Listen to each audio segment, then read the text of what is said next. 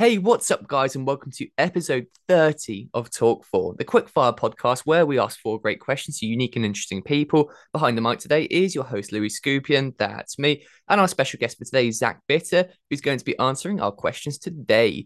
Zach, please say hi, introduce yourself, and give us a quick rundown of who you are and what you do before I shoot some questions. Hi, thanks for having me on, Louis. I'm Zach Bitter, as you said. I would consider myself, I guess, an ultra marathon runner, coach, and podcast host these days. I got into running quite early in life. Never really took it overly seriously until maybe college years, and then post college, thought it was a worthwhile activity to keep around as a hobby while I kind of started my teaching career, and that led to getting into some ultra marathons when I no longer had kind of the team atmosphere that I did with like high school and collegiate cross country and track and field. So Mm. I identify the long run as my favorite workout of the week. So I just kind of doubled, or maybe you could even say tripled down on that, and really developed kind of that end of the spectrum a little bit, got interested in the longer races, and kind of as my interest peaked with it, the sport kind of continued to grow. So as I've gone through my career, the sport has kind of continuously grown with it. So it's been kind of a wild ride that's allowed me to train and race as a professional athlete, start a coaching business for other runners of all ability levels, from essentially 5K up to however far someone wants to try to challenge themselves with miles or kilometers or time on feet, whatever you want to kind of call it. And then Mm. started my own podcast, the Human Performance Outliers podcast. That is absolutely fantastic. And yeah, I tell you what, ultra marathons and the kind of things that you've done, that takes something special, really, doesn't it? And I can't wait to ask a few questions about obviously what you've been doing in your past and everything. So if you're ready, Superman, then shall we crack on with question number one? Let's do it. Awesome. So for question one, I'd love to hear about your backstory. So how did you start out in your running career? What were the motivations behind it? And how did that lead to all these incredible accomplishments? Yeah. I was a super active kid. And I think like that was probably a combination of just what I wanted to do and just the kind of the breadth of options my parents gave me. They sort of uh, had an expectation that I was involved with things outside of just like your standard get to school and come home type of a mentality. So that kind Mm. of meant I had all the opportunity to try all the different sports. So up until kind of late in middle or mid middle school, I guess you could say, I just thought running was more or less very much one person's faster than the next, and it really didn't matter whether that was like the 100-meter dash or something longer. And for the most part, running was just an aspect of other sports. It wasn't until our phy ed class did the presidential physical fitness challenge, where you do a whole battery of different like fitness things to kind of test where your strengths and weaknesses are within just physical fitness. And it really stood out to me for the first time in my life that people weren't just kind of like good or bad or average at sports. They were like, some were maybe quite good at some and very bad at others, which was the case for me when you'd look at like the mile run versus the 100-meter dash. Mm. So that kind of gave me a little bit of an incentive, I think, being that young, to kind of prioritize some of the longer stuff, relatively speaking, with like track and field day and things like that. So as I kind of got through middle school and kind of had that as like a little bit of a background interest, it made a little more sense for me to kind of continue that trajectory into high school for the most part. So that meant cross country in the fall and track and field with a little bit of a skew towards the longer events in the spring. And by my senior year in high school, I think I was like pretty well invested in terms of putting in some sort of training for running related sport year round. And then in college, I got really excited about kind of learning just the hows and whys versus just kind of doing what I was told by the coach or someone I perceived as knowing more than I did about what I should be doing. So I spent the majority of my collegiate career kind of, I would say, somewhat catching up with my peers in terms of just getting into running is a more of a focus point, and then kind of building up the volume side of the equation when it comes to getting better at endurance sport. I was very much a lower volume runner in high school, not necessarily by choice or design. It was just the way things kind of played out for my trajectory with it. So college was a pretty big jump for me and kind of training stimulus. And then, like I said, it was a big kind of a mental dive into the hows and whys. And when I started connecting all those things, I started getting to the point where I was looking at like, what do I want to do with my energies outside of my career path, which was teaching at the time. post college, and I came to the conclusion that I wanted to keep challenging myself with running, and it'd be a great kind of hobby. That kind of evolved into what you could probably consider a professional ultra marathon career before my teaching career officially either ended or put on pause. I guess we're still like up in the air with that to a certain degree. But essentially in 2015, after I had been teaching for about 5 years, I had enough interest in being a coach for people on the one-on-one scale. And I had enough interest from like sponsors that I could, justify stepping away from teaching and focusing on kind of building things out on my end or on the running side of things a little more thoroughly. And it was a tough decision because I was in a very good spot for myself as a teacher from a location standpoint where my job was. And I kind of knew in the back of my mind, though, like a career as a professional athlete is very much limited in terms of youth. Like you're just not going to be a 60-year-old like world-class athlete in basically any shape or form across the board in sports for the most part. So I knew that if I wanted to try to take advantage of that, it was kind of now or never.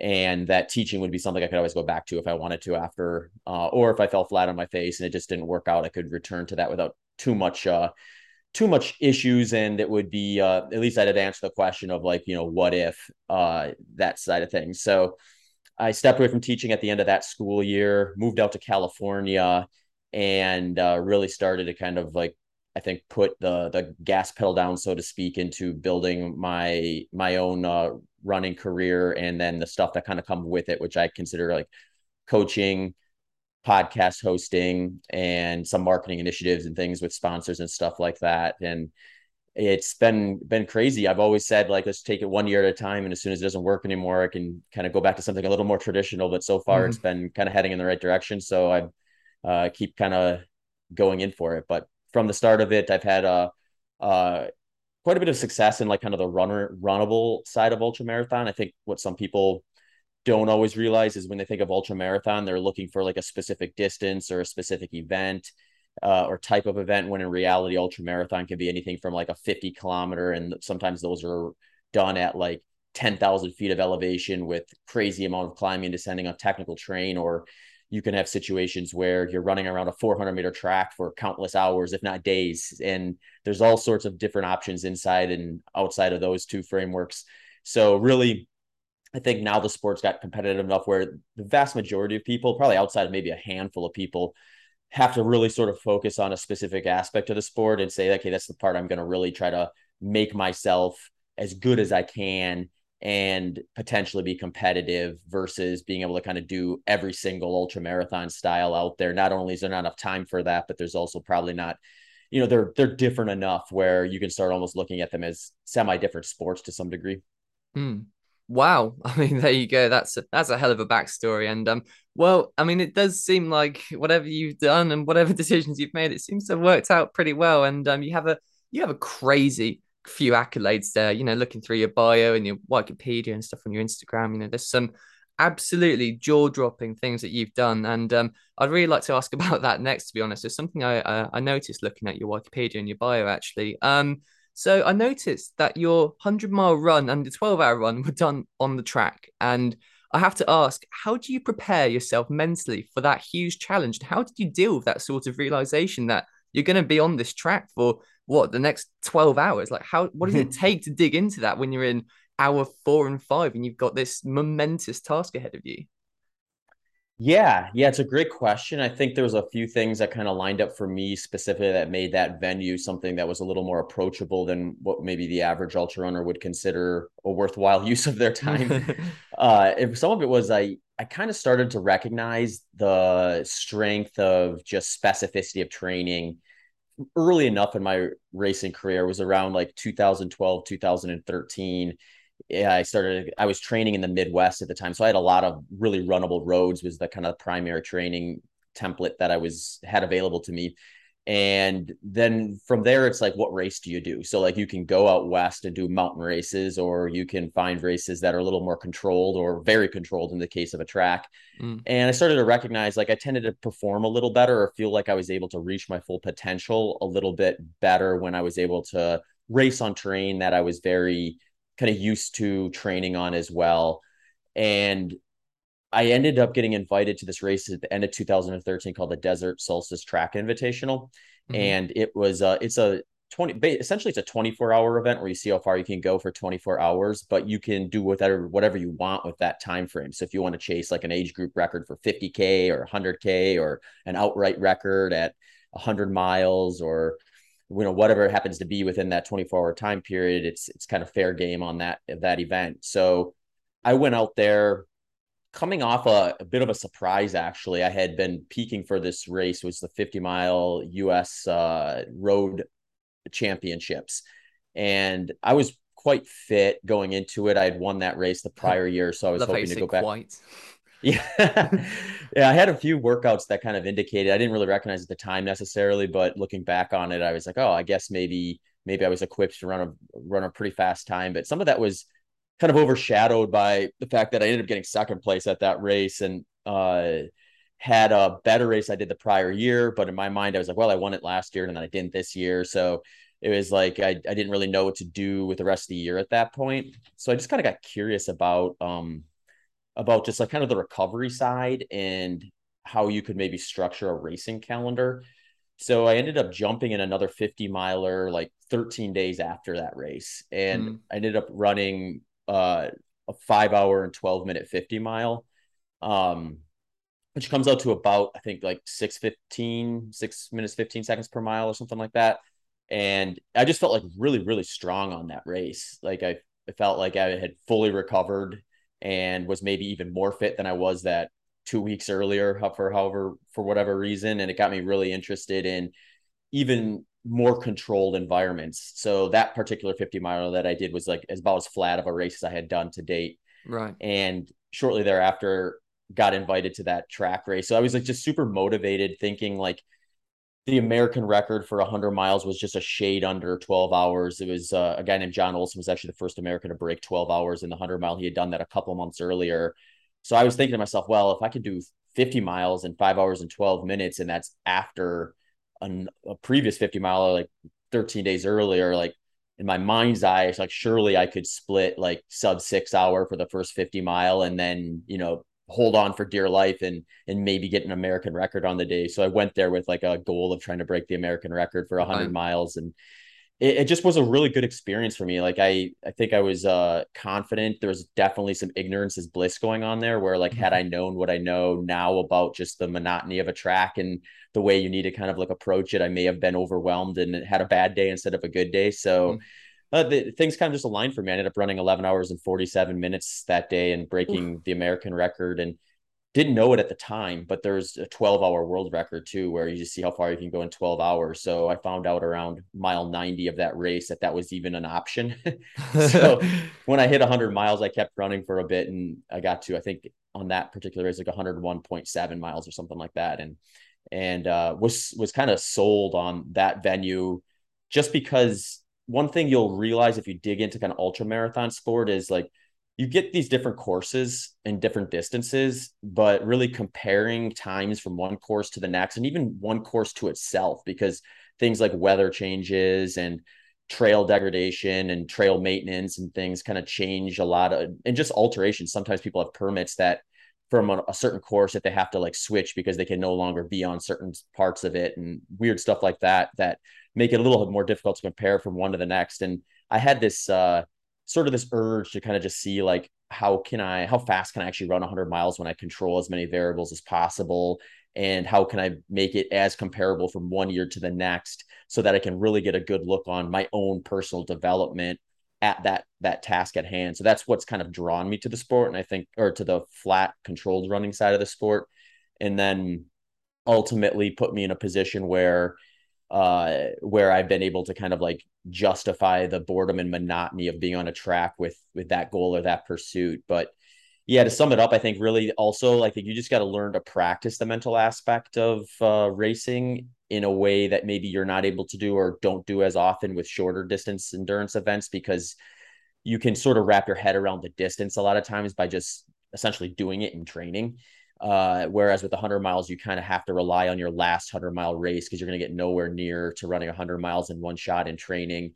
And that put me in a position where just getting out on the track for long runs on the weekends when I got close to a race was both good mechanically and mentally, practicing just like visualization tactics and things that would help me kind of break up the monotony and stay focused when you get kind of bored and tired and the negative self-talk tries to kind of creep in. Yeah.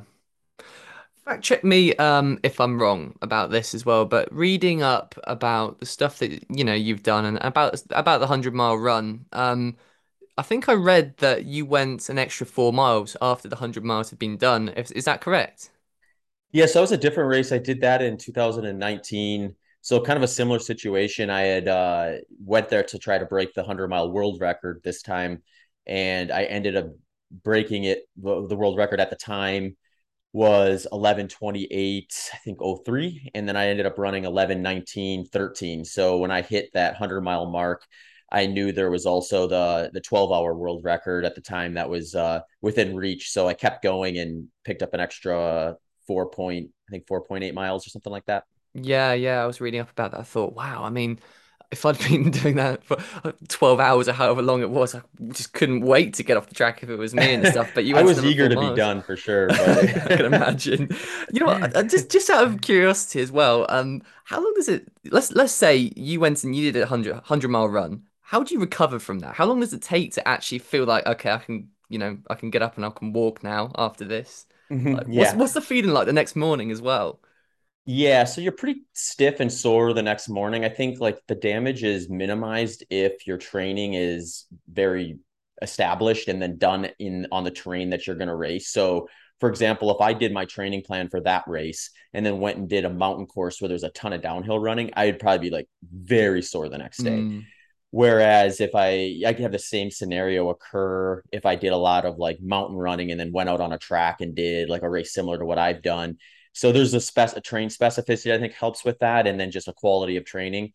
But 100 miles is 100 miles, no matter how you look at it, no matter how good your training is. So there is definitely like, the post race. Usually for me, it's between like 2 or 3 days where you feel that muscle soreness kind of in there, and it mm, sort of dissipates fairly linearly over the course of those 3 days.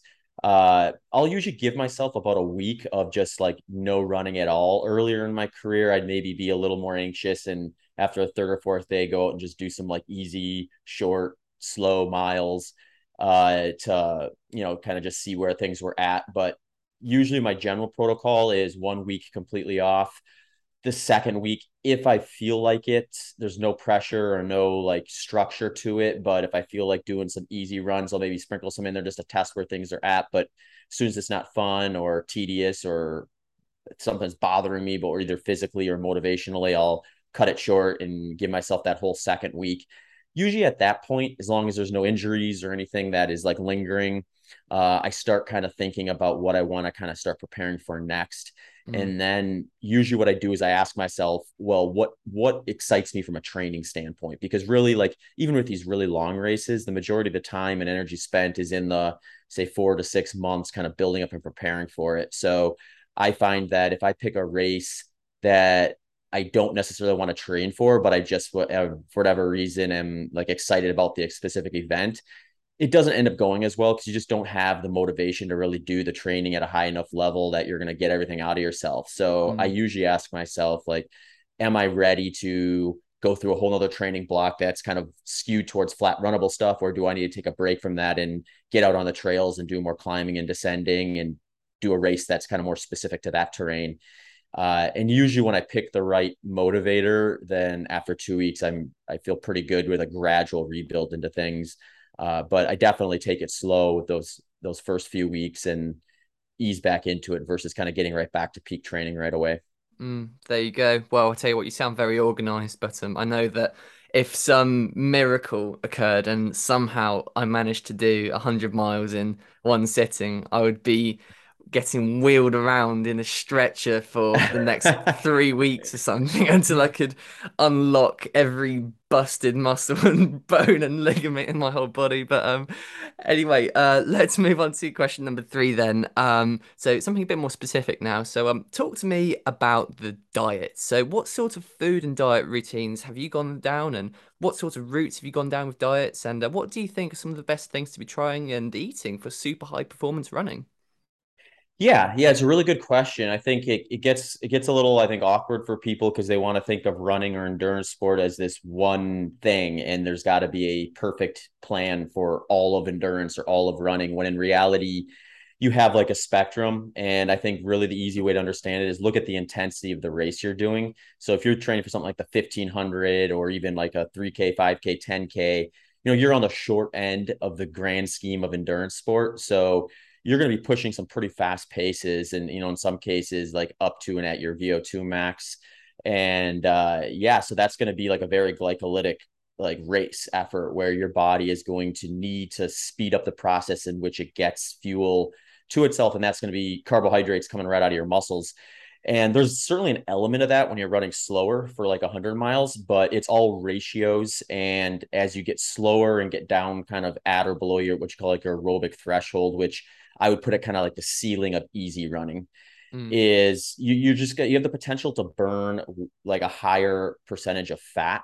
So on race day for someone who's running all day long, the intensity is going to be a lot lower, and you're also dealing with other variables that are maybe not going to be there for the shorter races. Like you have to be eating and drinking during the event in order to maintain energy and hydration and things like that. So then that opens up a whole nother like variable, which is digestive issues, which, there are going to be like somewhere in the neighborhood of around 50% of people doing a single day ultra marathon are experience some sort of gastrointestinal issue. And that can range from just like some stomach discomfort to like, puking and, bathroom issues and all sorts of things. Like, so it can get pretty bad or it can be pretty mild depending on kind of the person, the situation, all that. And for me, it was pretty clear that when I was starting out and doing 50 milers, that my fueling strategy was going to be problematic if I had to go much further than that.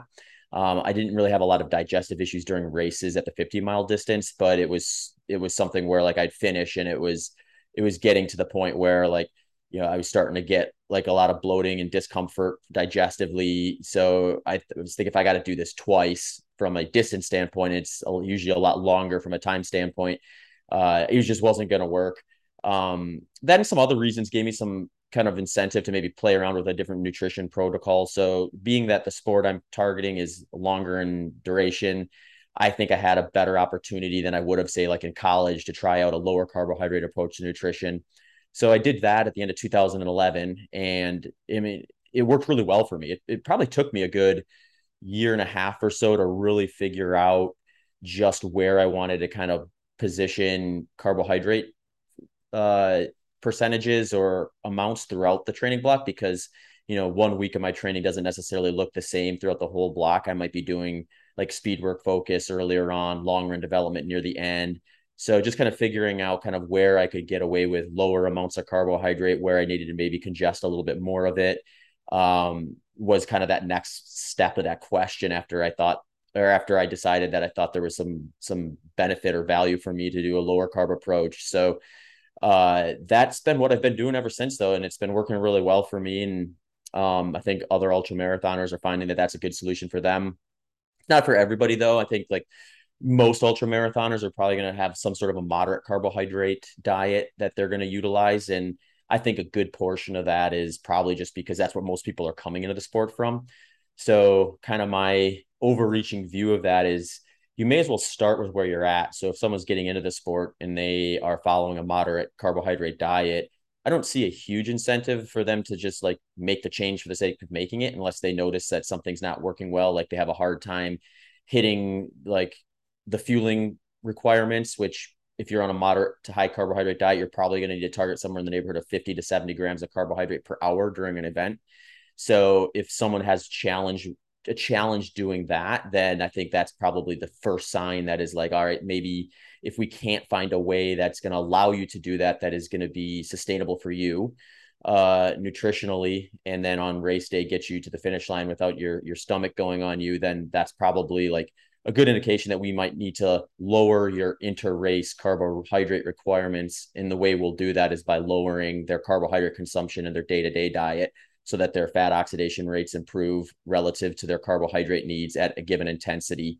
So yeah, I think it's an interesting sport because there's a lot less available research just due to the newness of its popularity and therefore lack of a lot of financial contributions towards heavy research within longer endurance races like 100-mile races. But then there's also this wider window. I think even if we did have all the answers to those research questions, I think we would still see a scenario where some people were going to get themselves to the finish line quicker with a lower carbohydrate approach, and others would maybe find themselves there quicker with a moderate to high carbohydrate approach. And it's really just going to kind of depend on the individual. And since the intensity on race day is so low, there's opportunity for that without it being like a very clear performance enhancer or detriment, depending on which side of that kind of macronutrient ratio, high or low carb you fall. There you go. Wow. I mean, no, I totally agree. I mean, I can only imagine being, halfway through an ultra marathon or something and then having toilet issues. That's probably not the place where you want to be. But look, Zach, No, there's a lot of very specifics there. There's, you've been very specific with the percentages and stuff. So let's just confirm something. So sure. an Indian takeaway and a can of baked beans or something before an ultra marathon probably isn't the optimal solution for diet. Then is that right? Did you say like changing it like right before the race? No, I'd be like an Indian takeaway or something, and kind of baked beans. That's not exactly going to Oh, help the gotcha. Yeah. digestive tract. Yeah, that's actually an interesting point. Like even like when you look at the recommendations as is, they will encourage you to kind of like stay a little more tame on like the fibrous stuff like the day before or maybe even a Mm, couple days before so that you're not just like adding a lot of bulk to your nutrition and potentially having that backfire on you on race day. So I think yeah. regardless of whether you're kind of low carb like myself or if you're higher carb, you're going to want to make sure you're eating things that are very familiar to your digestive system the Mm, days leading in, and then skewing towards ones that are maybe a little less like fibrous or that could potentially be problematic on race day. But I mean, the general rule with endurance races, don't do anything too different like the days leading into the race and what you would normally do for workouts that are going to be the most specific to the race itself. So for ultra runners, a lot of times you'll find us doing like back-to-back long runs on weekends. So it could be like a Saturday, Sunday where you're running for like multiple hours each day. And through that buildup and that process, most people are going to find out kind of what foods that they can get away with eating the days before that and then during and after and still feel good and not feel like they are adding extra challenges to their endeavors. And mm. generally speaking, if it works out well in that scenario, it's probably going to be your best bet leading in. So there's going to be an individual component there, but there are some things that are probably worth everyone considering. So yeah, no huge like 3-pound steamed broccoli dinner the night before or anything like that. Yeah, gotcha. Yeah, yeah, no trips to the McDonald's as well before the thing Yeah. as well. I can imagine that would Wait till after for those. yeah, a little celebratory burger or something after being on the track for 12 hours. I can imagine that must be a good feeling. But right, so for the fourth and final question then, Zach, for the current runners out there, what do you do if you feel like you've reached a plateau and you aren't really improving your times of distance anymore? In other words, how can you transition from being an average runner who's a bit stuck to being a super high endurance sporting athlete? Yeah, it's a good question. I think it's always probably practical to look at like why are you plateauing? Is it a scenario where like you're kind of doing the same things over and over again and then you reached your potential within that scenario and it's time to add an additional element or reorganize the way you're doing things so that you can potentially uh have a change occur. So, there's going to be variables that are going to be unique here from one person to the next. Like someone who has like an unlimited amount of time to train can likely pull a few other levers. Whereas if someone has like a finite amount of time available to train, they may have to be a little more strategic with it. Generally speaking, I think most people are going to see improvements within ultra marathon if they start training like in a way where they're looking at all the different intensities that are within like a properly structured endurance training plan, whether it's like a 5K, a 10K, a half marathon, marathon, 100 miler, and then just looking at what's the order of operations here in terms of the least specific stuff to the most specific stuff that I'm going to use on race day. And then kind of moving through the process that way versus just kind of doing the same thing every week in and week out, is likely going to give you a better opportunity to really make some meaningful adaptations to those target intensities that you're hitting, and then ultimately give yourself the best position to develop the race specific intensity and things. So I think a lot of times people do better without like over fixating on long run development earlier in their training plan, because you can get a little bit of exhausted from it if you're just doing long runs every weekend, year round. And I mean, ultra runners are typically a big fan of that workout, and that's why they're doing the sport. So it can be easy to kind of gravitate towards doing that year round. But what I typically see if someone's doing that is eventually they kind of hit this like sort of normalization of mediocrity where they're not quite feeling as like excited about doing that stuff because they've done so much of it. By the time they get to the race itself, they're not as jazzed to be out there. So if we work on some of the other stuff like short interval development, long interval tempo run development, and then at like maybe the last third of their training plan, really kind of hyper focus, shift a ton of the training load towards long run development, they get enough physiological adaptation to be ready physically for the race itself. But then they also are a little more fresh in mind where they don't feel like they've just been kind of like banging that drum year round and kind of created that sense of sort of like exhaustion from it. And they're both fit physically and sharp mentally on race day. The other thing I'll add to that too is just like looking at your workouts, whether they're early in the season or late in the season, as opportunities to really kind of make the right mental decisions a little more intuitive. And what I mean by that is if you're running 100 miles, you're certainly going to have phases throughout that where you feel like you're sort of unbreakable mentally, where you get a negative thought and you just are easily dismiss it and focus on the positives, and at times even almost have to hold yourself back. And then other times where you just feel like, you're just at rock bottom. There's no way it can get any worse. And like, if you're already feeling this miserable now, how could it possibly get better? And get all these negative kind of thoughts spiraling. And you're going to get kind of a combination of those going back and forth over the course of the day. So a lot of times, like, your workouts give you opportunity to practice the right response to that. And I think if you're consistently doing that in training and thinking about that in training, when you get to those spots in race day, you're just going to kind of do them naturally and not have to fight that urge, or find a way like to problem solve mentally in the spot. So that can be anything from like when you're doing short intervals, you're going to hit a spot where you get to a certain number and you start questioning how many of them you can actually do, if you're going to get to the end of the workout, if it's worth it, all these different, ways that your body tries to trick yourself, or your mind tries to trick your body into like not doing the hard work.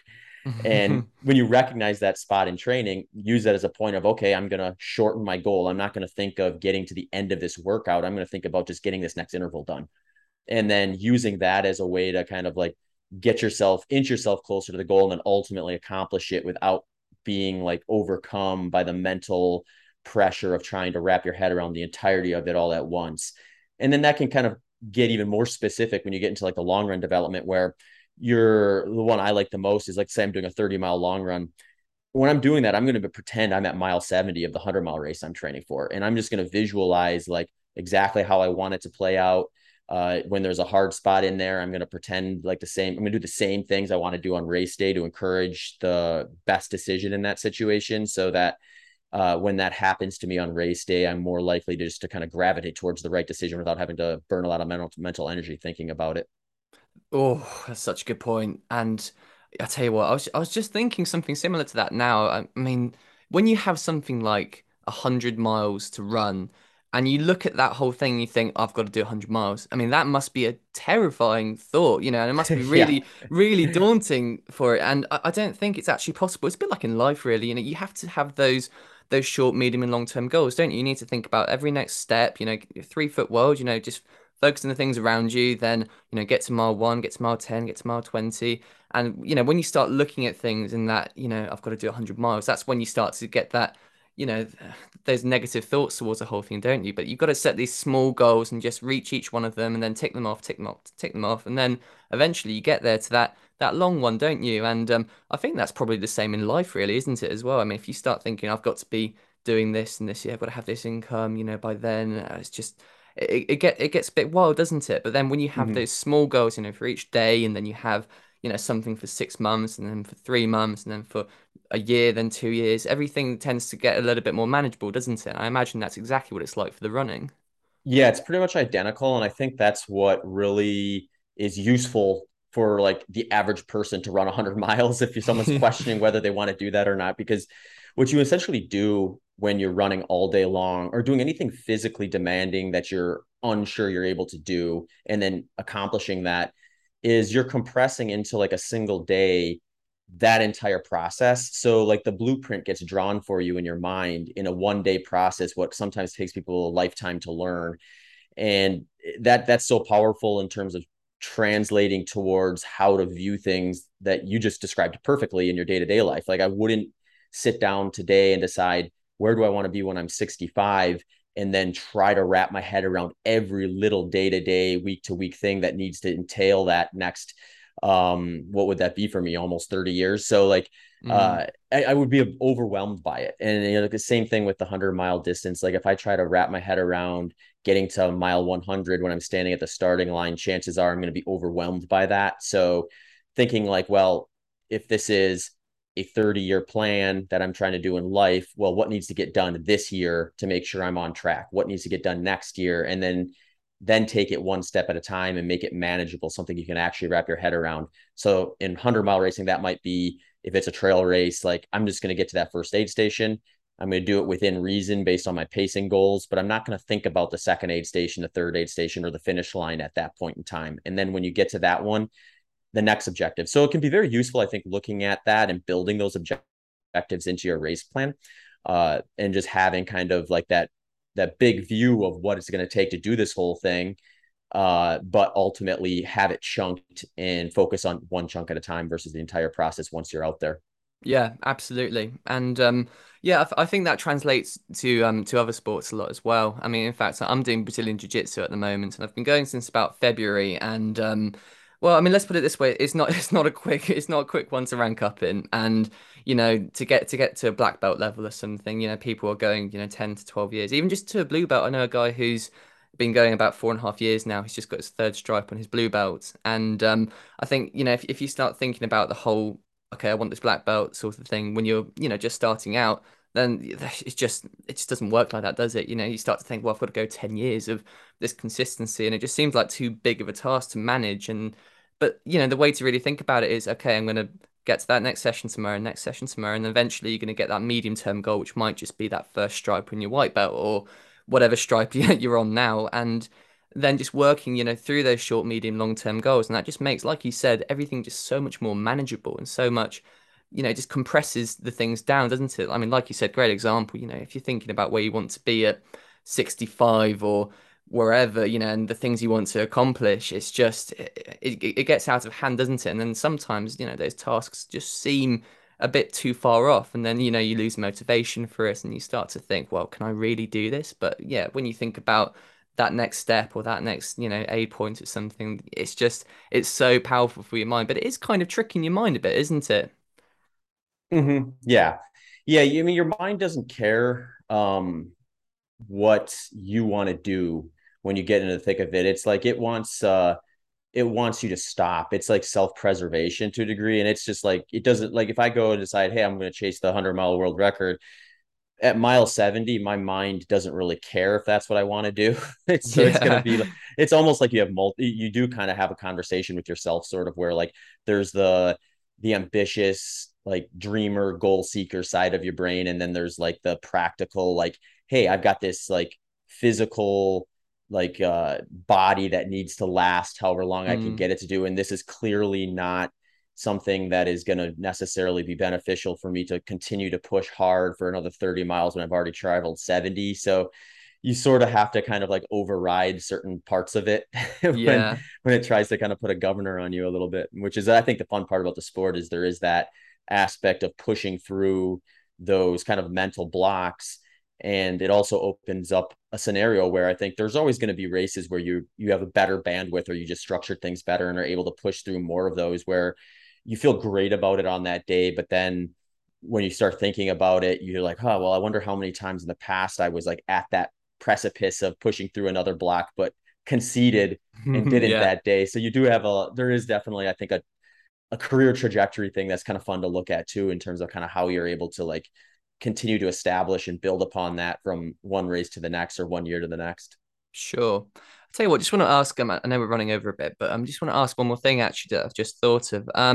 Where's the hardest part in 100 miles? I'm interested. I mean, I know you just said 70, that's where you're toiling and stuff, but is it sort I mean, what's the hardest mentally, the hardest stage of it to get through? Is it, when you're just starting, you've got this whole task ahead of you? Is it before you get to 50 and you're kind of like, well, I'm feeling horrible right now, but I've still got half to go? Or is it, around the 60, 70 side of it where you think, well, I'm dying here and I've still got 30 to go? Or is it, the very end where you're literally, I don't know if I've got any more in me at this point, but yeah, I'm still got to go for another 20. Where is that really, where is the complete dip in the low side of it?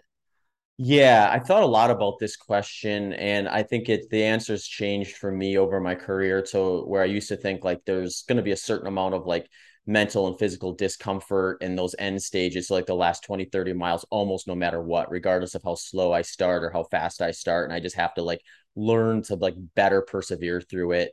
Sure. Uh, I think like really it comes down to pacing. If you pace properly, I think the hardest point is probably somewhere in the neighborhood of like maybe 30 to 40 miles in, because you're still very early in the race. You've probably got to or exceeded about where you hit your longest long run at. So Mm, you're kind of in this unique position where you feel like you've been kind of holding back a little bit because you're pacing yourself appropriately, but you have a lot to kind of like still accomplish. So it's easy to maybe start thinking ahead too far and start doubting yourself or questioning if you're doing things right. Because a lot of times, if you pace yourself right, you're going to be behind people you would normally beat. It's mm, just the nature of the sport. I think what ultra running will grow the most in the next decade will be people getting better at pacing races. And that's where we're going to see the biggest movement on race times, both from, of course, record standpoint as well as personal records. And if you pace yourself inappropriately, where you're going out too fast in the beginning, then I think it's definitely going to be that last 20, 30 miles are just going to be like, it's going to feel like half, if not more, than the race itself. It's going to feel like time's grinded to the halt. You're barely moving, and it's just like pulling teeth the entire time. But if mm. you pace yourself right, it might be a real hard to kind of like hold yourself back and feel like you're doing the right thing around 30 to 40 miles. But then if you kind of get through that next third of the race and you find yourself at, say, mile 70, where you're inside your longest long run and you're feeling good, then you can start kind of removing yourself from the fact that you're running 100 miles that day and start thinking, hey, I just got one more long run left and I feel good. So if you feel good with your long run distance left, you start to be able to kind of compare like or convince yourself it's going to go well, because you've already done a bunch of long runs to get ready for it and you know how to execute those. So if you can get Yeah. in a position where you don't feel all that much different at that point in the race, you're in a great spot. Brilliant. Thanks for that answer. And that is our four questions done for today. And before we wrap it up, it is time for what I like to call the shameless plug. Zach, feel free to take a minute and promote anything that you're working on, want people to take a look at, or just something that you believe in. Awesome. Yeah. So my biggest focuses right now are just continuing to build the podcast, Human Performance Outliers podcast, and different kind of engagement stuff on social media like Instagram. All that stuff can be found on my website at zachbitter.com. In terms of things that are kind of coming up that are newer that I'm really excited about is right now I have kind of my one-on-one personalized coaching, and then I have also ready-made plans that follow my philosophy for people who don't really need or want to work with me, but kind of want my philosophy of training for whatever race they're doing, whether it's 5K or 100 miles or anything in between. But I'm also going to add like a resource guide that kind of outlines the way I structure my nutrition. So that if someone's interested in looking at like what it would maybe entail to try a lower carbohydrate approach to endurance, they can kind of see the way I kind of think about it and go through it. And that should be something that I'll have available on the website before the end of this year. Awesome. Brilliant. Zach, thank you so much for joining me today for the Talk4 podcast. It has been an absolute pleasure having you on. Awesome. Thanks for having me on, Louis. It's been great to chat. Awesome. Thank you guys for listening. This has been episode 30. Wow, 30 episodes. Jesus. And if you'd like to listen to our past episodes, go and have a look at our channel. And if you'd like to listen in for the future ones, make sure to hit that subscribe button and spread some love by leaving a like and a comment. Signing off for now.